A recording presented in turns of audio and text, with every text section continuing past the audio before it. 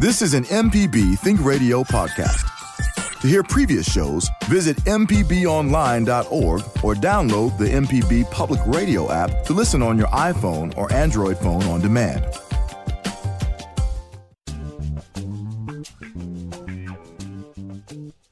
Welcome back. This is Now You're Talking on MPB Think Radio. I'm your host, Marshall Ramsey, an editor-at-large of Mississippi Today.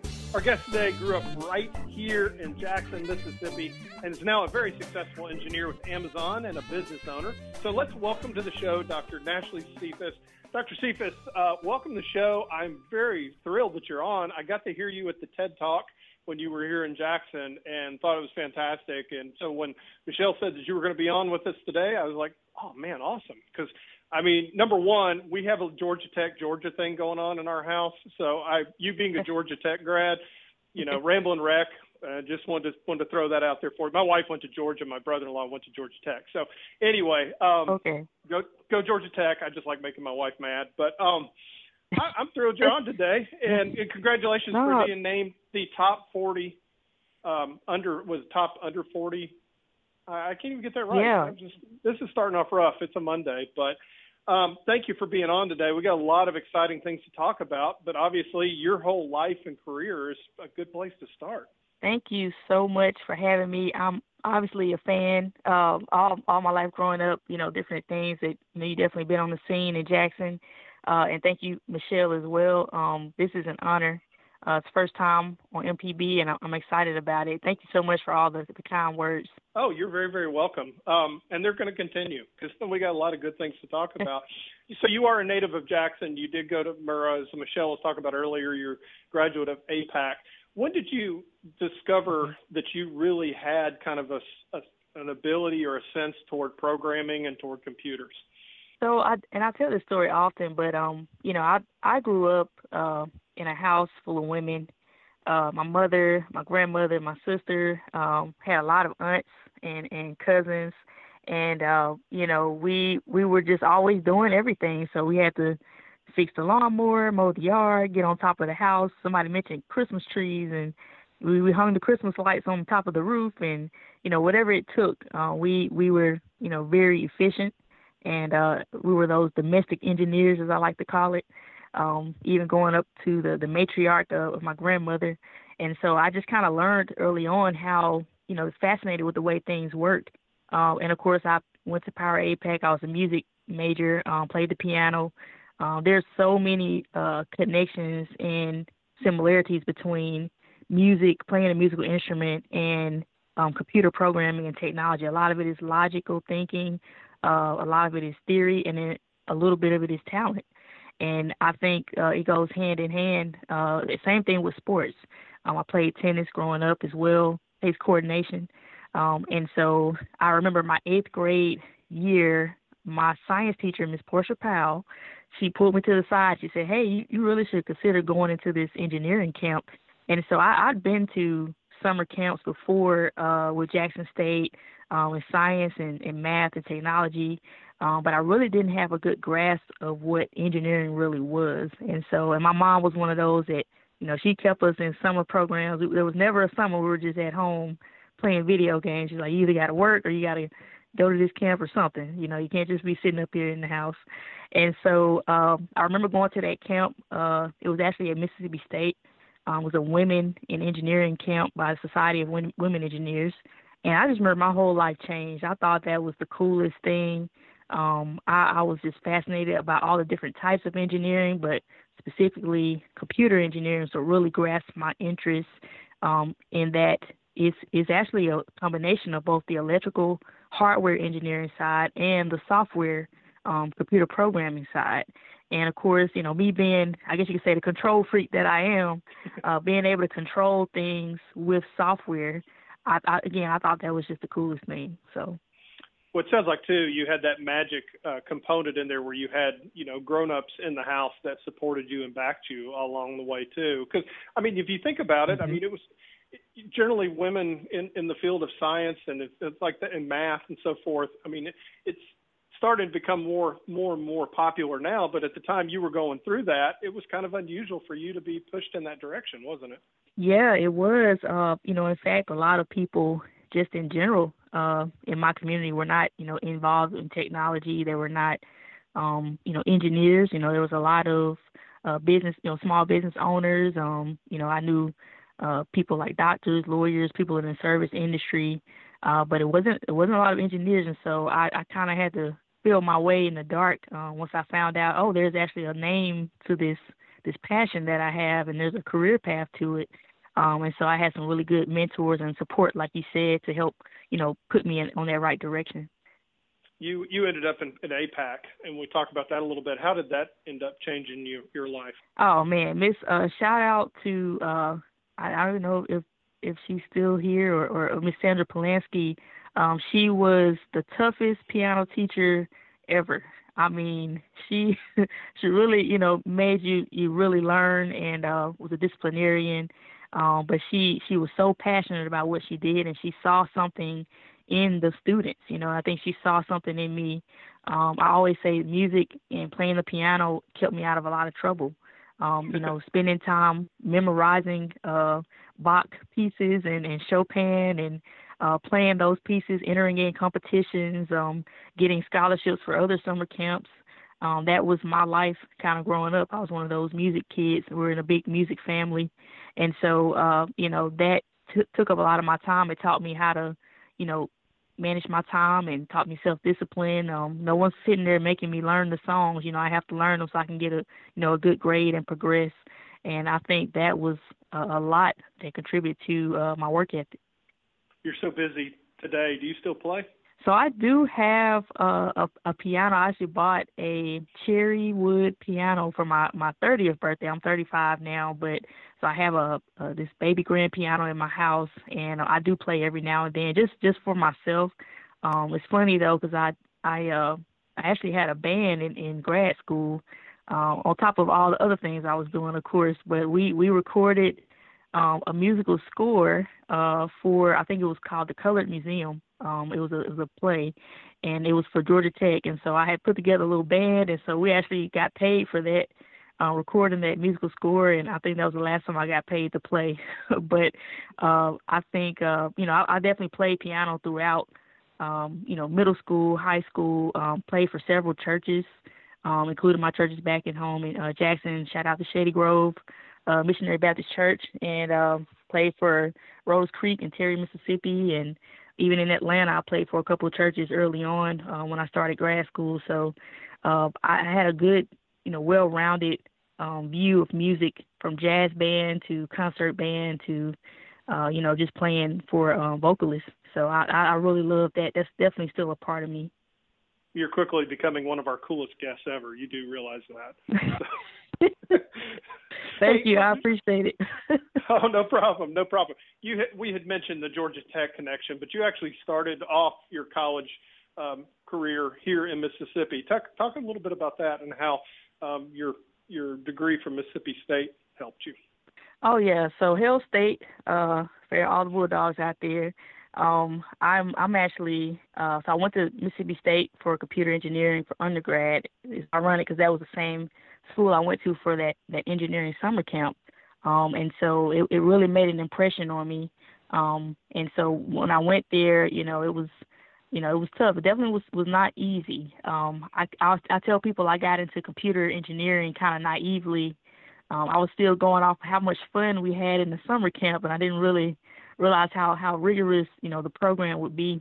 And also feeling like, I was coming from a place where, I remember my first programming class as a freshman at Mississippi State. I felt like everybody knew how to code except for me. And I was like really behind. And I was like, did y'all, meet up over the summer? I was wondering, like, what was it about me, having graduated at the top of I was top 3 in my class, and still was so far behind. But, I had a lot of great mentors. Dr. Donna Reese, at the time, she was kind of took me under her wing at Mississippi State. She was the chair of the computer science department. And she really, really worked with me and helped me along the way with funding and opportunities and everything from studying abroad. I really lived it up at Mississippi State. I enjoyed my time there. I met some great friends, part of the sorority Delta Sigma Theta. Shout out to all the Deltas out there. And, I did several things. Like I said, studied abroad in Seoul, South Korea. I did a engineering program in France. And people wouldn't guess, little old person from Mississippi State, Mississippi, and I love just telling people where I'm from to help, broaden their mindsets about people from Mississippi. So, yeah, I really enjoyed my time at State. I spent 4 years there. I even co-opted, interned as well, several companies.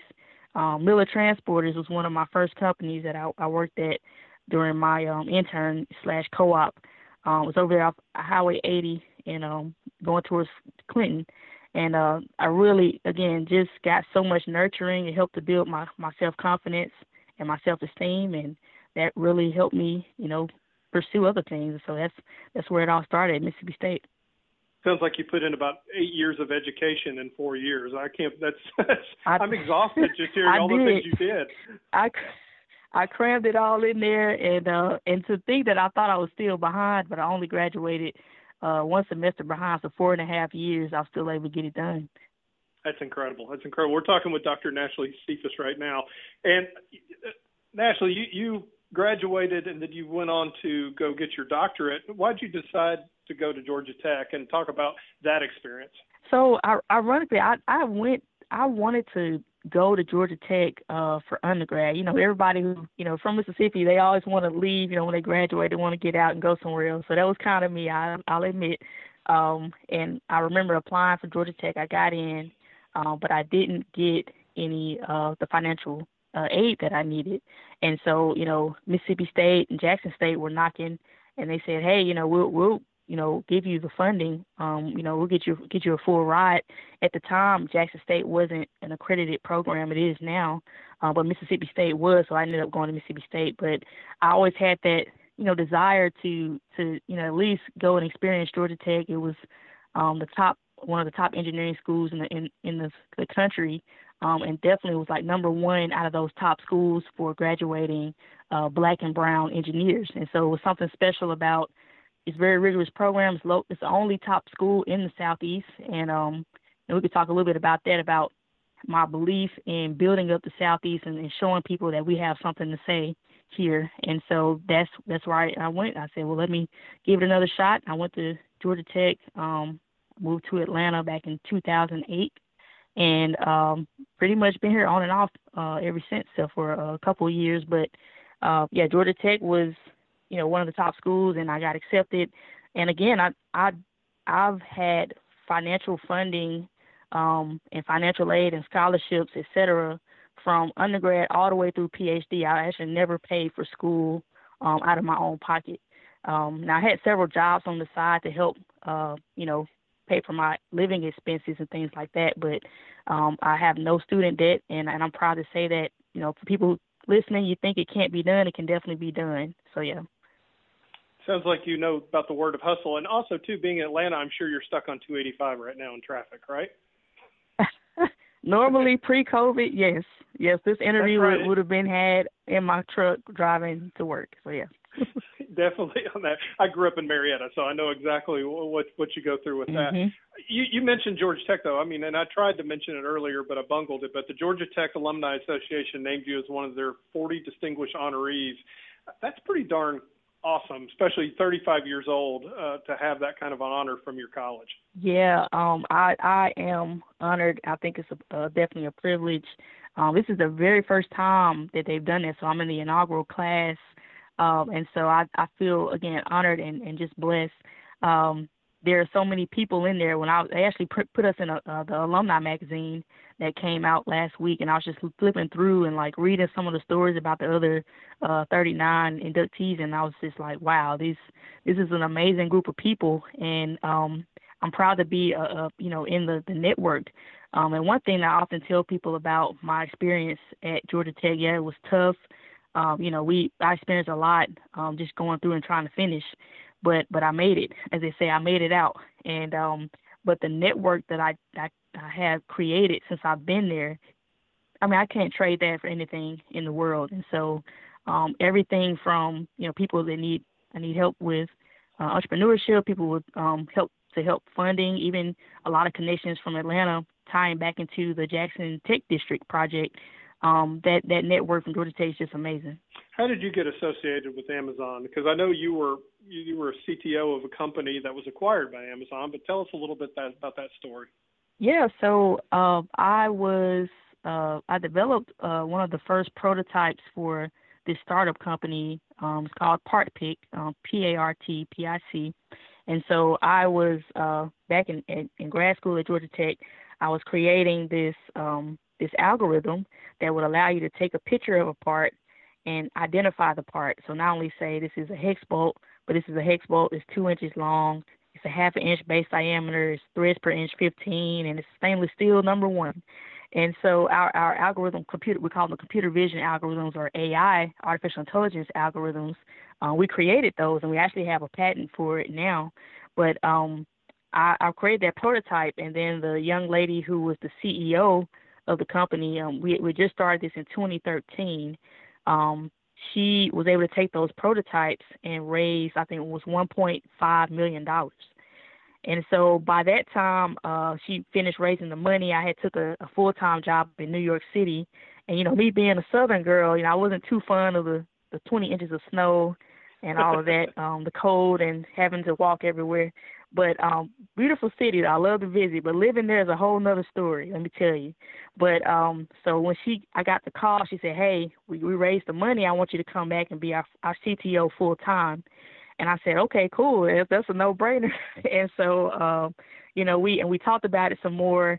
I put in my 2 weeks notice in New York, and I came back to Atlanta, and I became the CTO. And so over the course of about a year and a half, almost 2 years, Amazon came knocking. I was actually presenting at a conference in Boston. It was May of 2016. And when I came off those steps, the guy from Amazon approached me, and he said, "Hey, we're interested in what you're doing. Can we talk some more?" So I gave him my card, and that led to us selling the company. And we joined Amazon back in November of 2016. So almost 4 years now. I've been at Amazon managing teams and managing engineers and doing other, really cool computer vision and artificial intelligence projects. It's time for us to take a quick break, and when we return, we'll continue our conversation with Dr. Nashley Cephas. Hey, stay tuned. This is Now You're Talking on MPB Think Radio.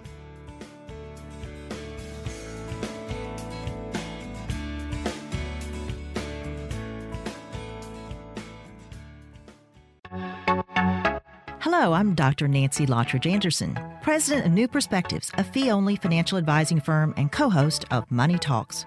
For over 10 years, Money Talks has been answering your personal financial questions and sharing knowledge about money management. Money Talks can be heard Tuesdays at 9 a.m. on MPB Think Radio. Podcasts can be found on our website, money.mpbonline.org, or on your smart device's podcasting platform.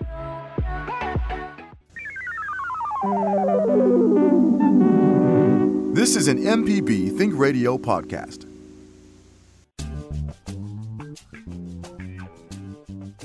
Hey, welcome back. This is MPB Think Radio. Now You're Talking. I'm your host, Marshall Ramsey, and today we're standing up, as the case may be right now, with computer engineer, business owner, entrepreneur, and just all-around good soul, Dr. Nashley Cephas.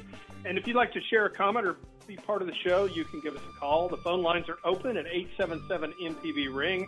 That's 877-672-7464. Nashley, I wanted to say something very early on in our conversation. You had mentioned that you were like a lot of kids where you wanted to just pick up and get out of Mississippi. And, of course, you're in Atlanta now where a lot of people do end up, but you're doing a lot to give back to Mississippi now, and I think that's a big reason why I wanted to get you on the show today. Let's talk about that new tech development project that you're proposing down in Jackson right now. Yeah, so that is a part of what I wanted to. So I will say that I wanted to get out because I knew that the opportunities were elsewhere, unfortunately, at the time. And so in order for me to do and achieve my career, that at the time, that was what I had to do. And so that's how I looked at it. But I'd always wanted to come back and, be able to build something so that other people can have the opportunity and wouldn't have to leave the state in order to do, these similar types of career paths in technology. And so a big part of that was, one, starting the Beam Path nonprofit 2 years ago, where I did, we do basically free tech help, free tech office hours at the local libraries in Jackson. We were going around to different libraries, different neighborhoods. And then, we did some youth workshops. We've helped over 300 people who have come to those tech office hours and counting. Of course, it's all virtual now, but I found out, we were doing so much and we had so much success. And I said, well, how can we scale this, so we can provide access to many other people and get that exposure out and maybe even have our own space. And so that's how the Jackson Tech District came about.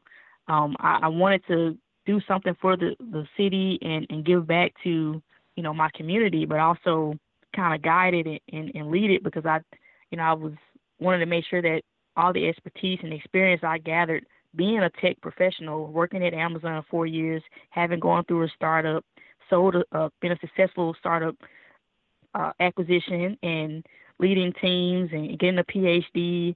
So all these things are usually anomalies that I've been able to, kind of achieve all of them and have so much wealth and knowledge that I want to just pour back into others. And so when I was driving, it was actually December of 2018. I was at home. All my family's mostly still in Jackson, by the way. So I come back often. I split my time between Atlanta and Jackson now. I was driving around and I passed by the old barn building. They call it the Beam Barn on North Gallatin Street. And so it's kind of adjacent to the bus station and the train station downtown, maybe a couple blocks away from the King Edward, the old King Edward Hotel, the Hilton Garden Inn. And so I was like, remembering that building growing up, we passed by there all the time. I just thought that was a fascinating structure. This barn, this huge 17,000 square foot barn with a red top tin building. And I said, you know what? I was actually riding around with some others that previous day. Actually, Tony Cooley, shout out to Tony Cooley and Bill Cooley.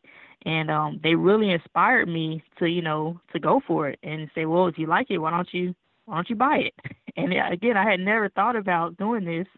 That's just not something that I grew up in, that environment of people, acquiring property and owning land.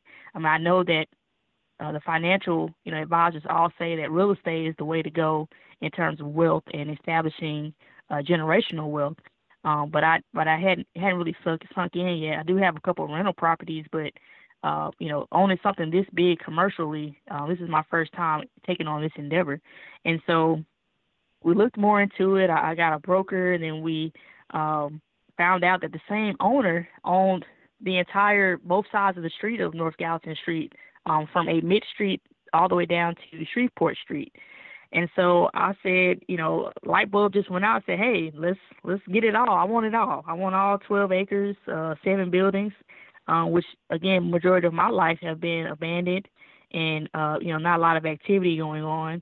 And so I wanted to take that entire community and change it.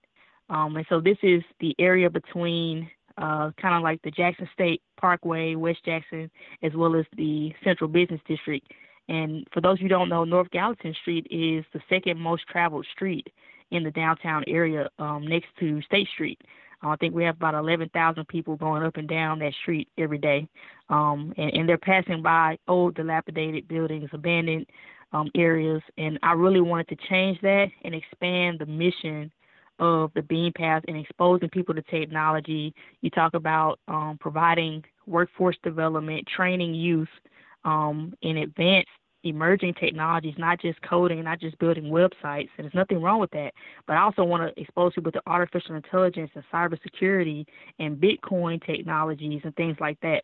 And so I feel like if it's going to be somebody, it might as well be me. So, yeah. And you made history as one of the largest. It was one of the largest real estate acquisitions by a Black woman in Jackson. I thought that was pretty cool too. That's what I've heard, and I was like, wow. Again, like whenever I set out to do these things, even with ParkPick, the startup, I just wanted to help a friend with her company, and I had no idea we would sell a company to Amazon. And so This is great news, and I'm happy to, continue to inspire others. But again, I just do it because I feel like it needs to be done, and I just want to help. And but that's great that these things are happening and history is being made. But again, like, that's not something I set out to do. It sounds like you could really teach a lot of people how to overcome hurdles too. Well, we have a caller. We have Gus from Jackson on the line. Hello, Gus. Welcome to the show. Thank you so much. And first of all, I'd like to commend the doctor and tell you I am so excited about the things that you are doing in Jackson and exposing Mississippi to other people. I think it's such a wonderful thing. But my question is, as a parent having a son, or for parents in general, science and math and engineering go hand in hand. So if parents, what would you say would be the best way to help their children develop good math skills in the lower grades, like elementary, to build upon, to be able to maybe one day aspire to become an engineer? Because sometimes people are just so intimidated by math and science. If they're having problems in the lower grades, how can they get the confidence to be able to do higher math in college and high school? That's a great question. Thank you. Yeah. So absolutely. Now, I'm not an educator by any sense. There's some people on the front line, the teachers, you all out there doing the hard work, the real work, and I commend you for that. Regards to your question, different things motivate different people. And so in terms of math, there's several different ways you can teach the concepts. And I think for me, it was learning about music. It was seeing how octaves play into, the metric system and how decimals convert to, inches. And it was getting hands-on and trying to estimate, how much electricity that you need to change the ceiling fan and not get electrocuted. And so it was real-life applications that helped me really grasp how important it was to learn about math and concepts. I love to play pool and geometry and trigonometry. Like, when I'm playing pool, like, I'm thinking about math equations when I'm playing. And so that was something that I like to do. And so even tying it into sports, you think about rhythms and playing football and the plays and the metrics and the statistics of what's the best play, this play or that play, or even making money. I think if we continue to tie in these concepts into real-life applications, it really encourages students to want to learn more, to want to develop their skills so that they can continue to do the things that they love to do. And so I know that's easier said than done, but for me, that's kind of what it was. And I also like to tell people that, in terms of a lot of these courses, math courses and things are needed in order to, do a successful program in engineering. But, there's a lot of, biases in those tools as well, and how they maybe weed out some students or, keep you from advancing to the next level. But keep in mind that you can learn a lot of coding and engineering principles with free resources online. Like, you don't necessarily have to, go get a 4-year degree or a 2-year degree at a community college. There are kids right now in high school doing full-blown software development projects and getting paid. And so you don't have to necessarily wait on that aspect. Now, I'm a full advocate of going to school and getting an advanced degree, but I always tell people, make sure you have a plan. You may be able to go to a boot camp or a coding camp program, a year-long coding program, and be just as successful as someone who went to a 4-year degree who's, not doing anything what they want to do or set out to do, and they have a lot of student loans. And so it just depends, and it depends on the student, too. You got to figure out what motivates them and try to tie it in. My son is in 8th grade and does, that was a great answer. My son's in 8th grade and does robotics, and it's amazing what they're learning because they're interested in it because they can see that application with the robots and what they're building and the coding and everything. But it sounds like your advice is this for parents: just help your kids see a purpose for what they're doing. Mm-hmm. Exactly. Yeah, and it sounds like also, too, one thing that you could really teach kids is how to overcome obstacles, because I know that along the way you had people that probably tried to say, well, you can't do this or you can't do that, and it sounds like they were telling the wrong person that because you did it. Yeah, that's fuel to the fire, as they say. Yeah. And I think, obviously, coming from a background where I didn't necessarily have people who were doing what I was doing, I didn't really have a lot of role models. So I had to go seek that out. Again, I would not be where I am without a good support system, without a good team, a solid team in place that has strengths where I have weaknesses. And everybody has weaknesses. Everybody has blind spots. As a matter of fact, what I do at Amazon is on the artificial intelligence team, we work on ensuring fairness and mitigating any biases in the artificial intelligence technologies. And so in terms of face recognition, in terms of speech recognition, recognizing a face, even for darker skinned faces, even for women, female faces. Also, you think about, we're in the South and, a lot of us have Southern accents. Sometimes I turn it up or down depending on where I am, but people can always hear it, and I'm happy about that. But the devices that we use, don't always recognize what we say. And I give this example when I was working in, I was doing an internship in Kokomo, Indiana, right between undergrad and grad school. I was working for Delphi. We were developing the Bluetooth radio for I think at the time it was a 2010 Bluetooth Toyota Camry radio. They would always use my voice to test out the number system, dialing the number, and it would never dial the number 6, whatever it was about the way I was saying 6. They didn't pick it up. The system never picked it up. And so what we do is want to make sure that, the technology that we make, artificial intelligence, they're working for everyone, and that they're, understanding all types of people. And one thing about artificial intelligence is that all it is just understanding patterns in data, patterns in previous data.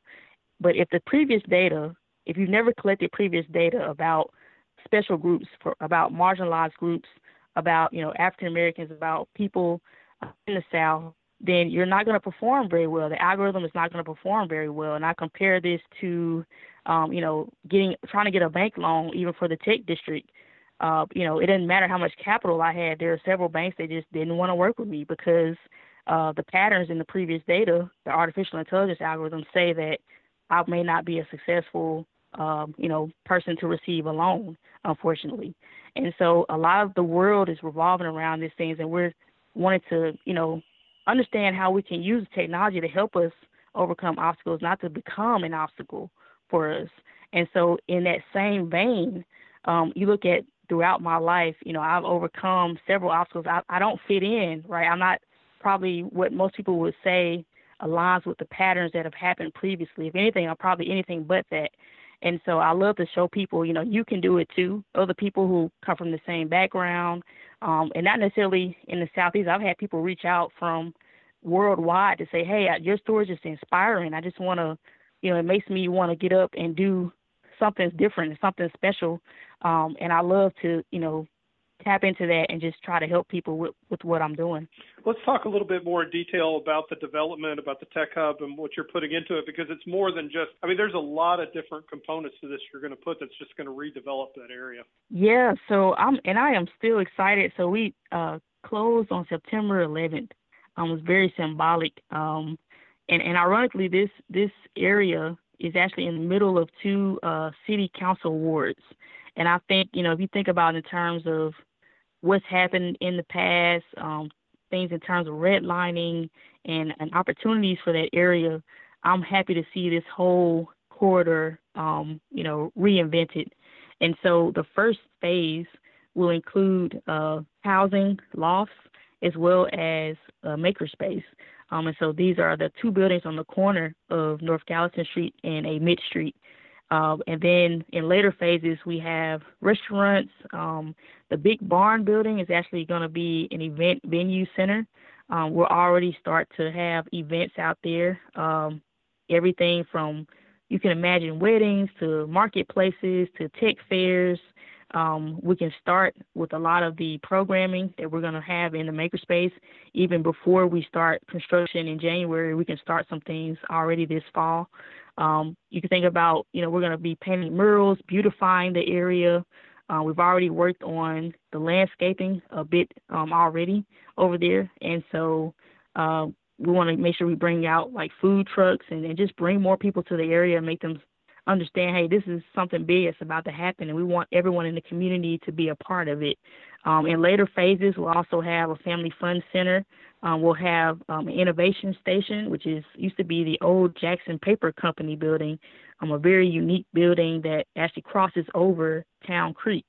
And so I think there's so much to come, and me, like you said, the hustler in me will always find events and programming to host, regardless of what stage we're in for the development. But we have a lot of investors and entities, private entities, as well as tax credits and things going into the project.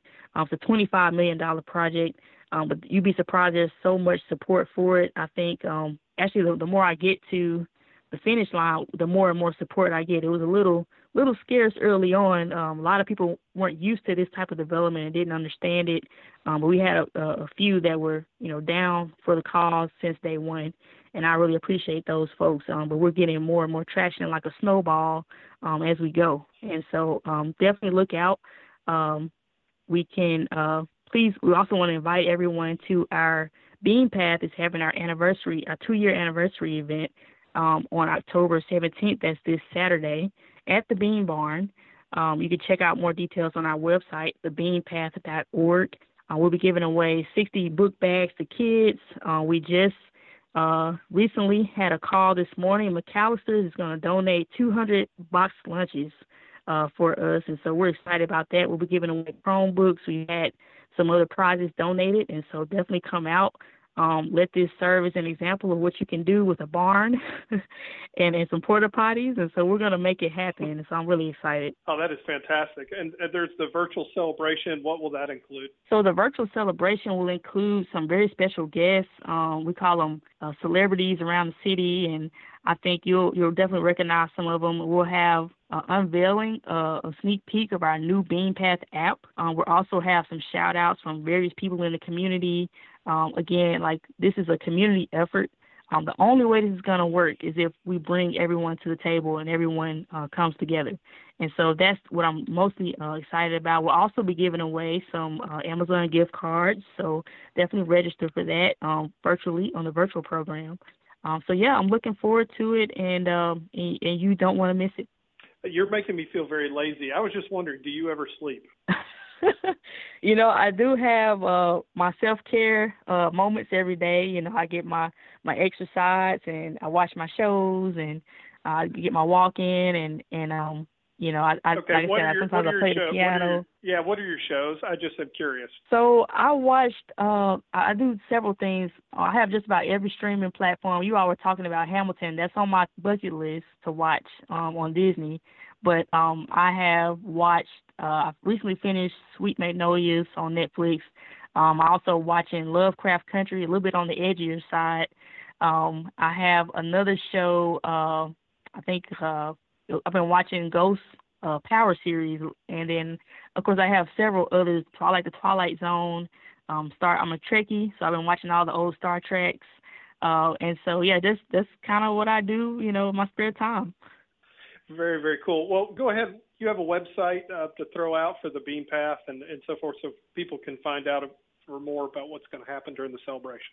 Oh, definitely. Check out thebeanpath.org. That's TheBeanPath.org. Or you can follow us on social media at The Bean Path on Instagram, Facebook, Twitter, etc. Definitely, if you'd like to follow me about all the other projects that I'm doing, as if I'm not doing enough, you can check me out at Phenomenashly. That's, see if I can spell this, PHENOMNASHLIE. I think I spelled that right. But yeah, so or you can just Google my name and it'll come up. So, yeah, that's how you can get in touch with us. Excellent. Well, I just want to say thank you. I mean, thank you for all that you're doing to give back to both Mississippi and to Jackson, but also, too, for inspiring the way that you have as well. It's been a great show. Thank you for being on. Thank you so much for having me. All right. Okay. Well, we've come to the end of another great show. I want to thank you for joining us and thank our guest, Dr. Nashley Cephas, for sharing her incredible story with us today. If you'd like to hear this show again or any past episodes, you can listen to the podcast on your favorite podcast app by searching Now You're Talking. This show is a production of MPB Think Radio and is produced by Michelle McAdoo. Stay tuned for Southern Remedy Healthy and Fit with Dr. Josie Bidwell, and be sure to join us Monday at 10 a.m. for another great conversation here on MPB Think Radio.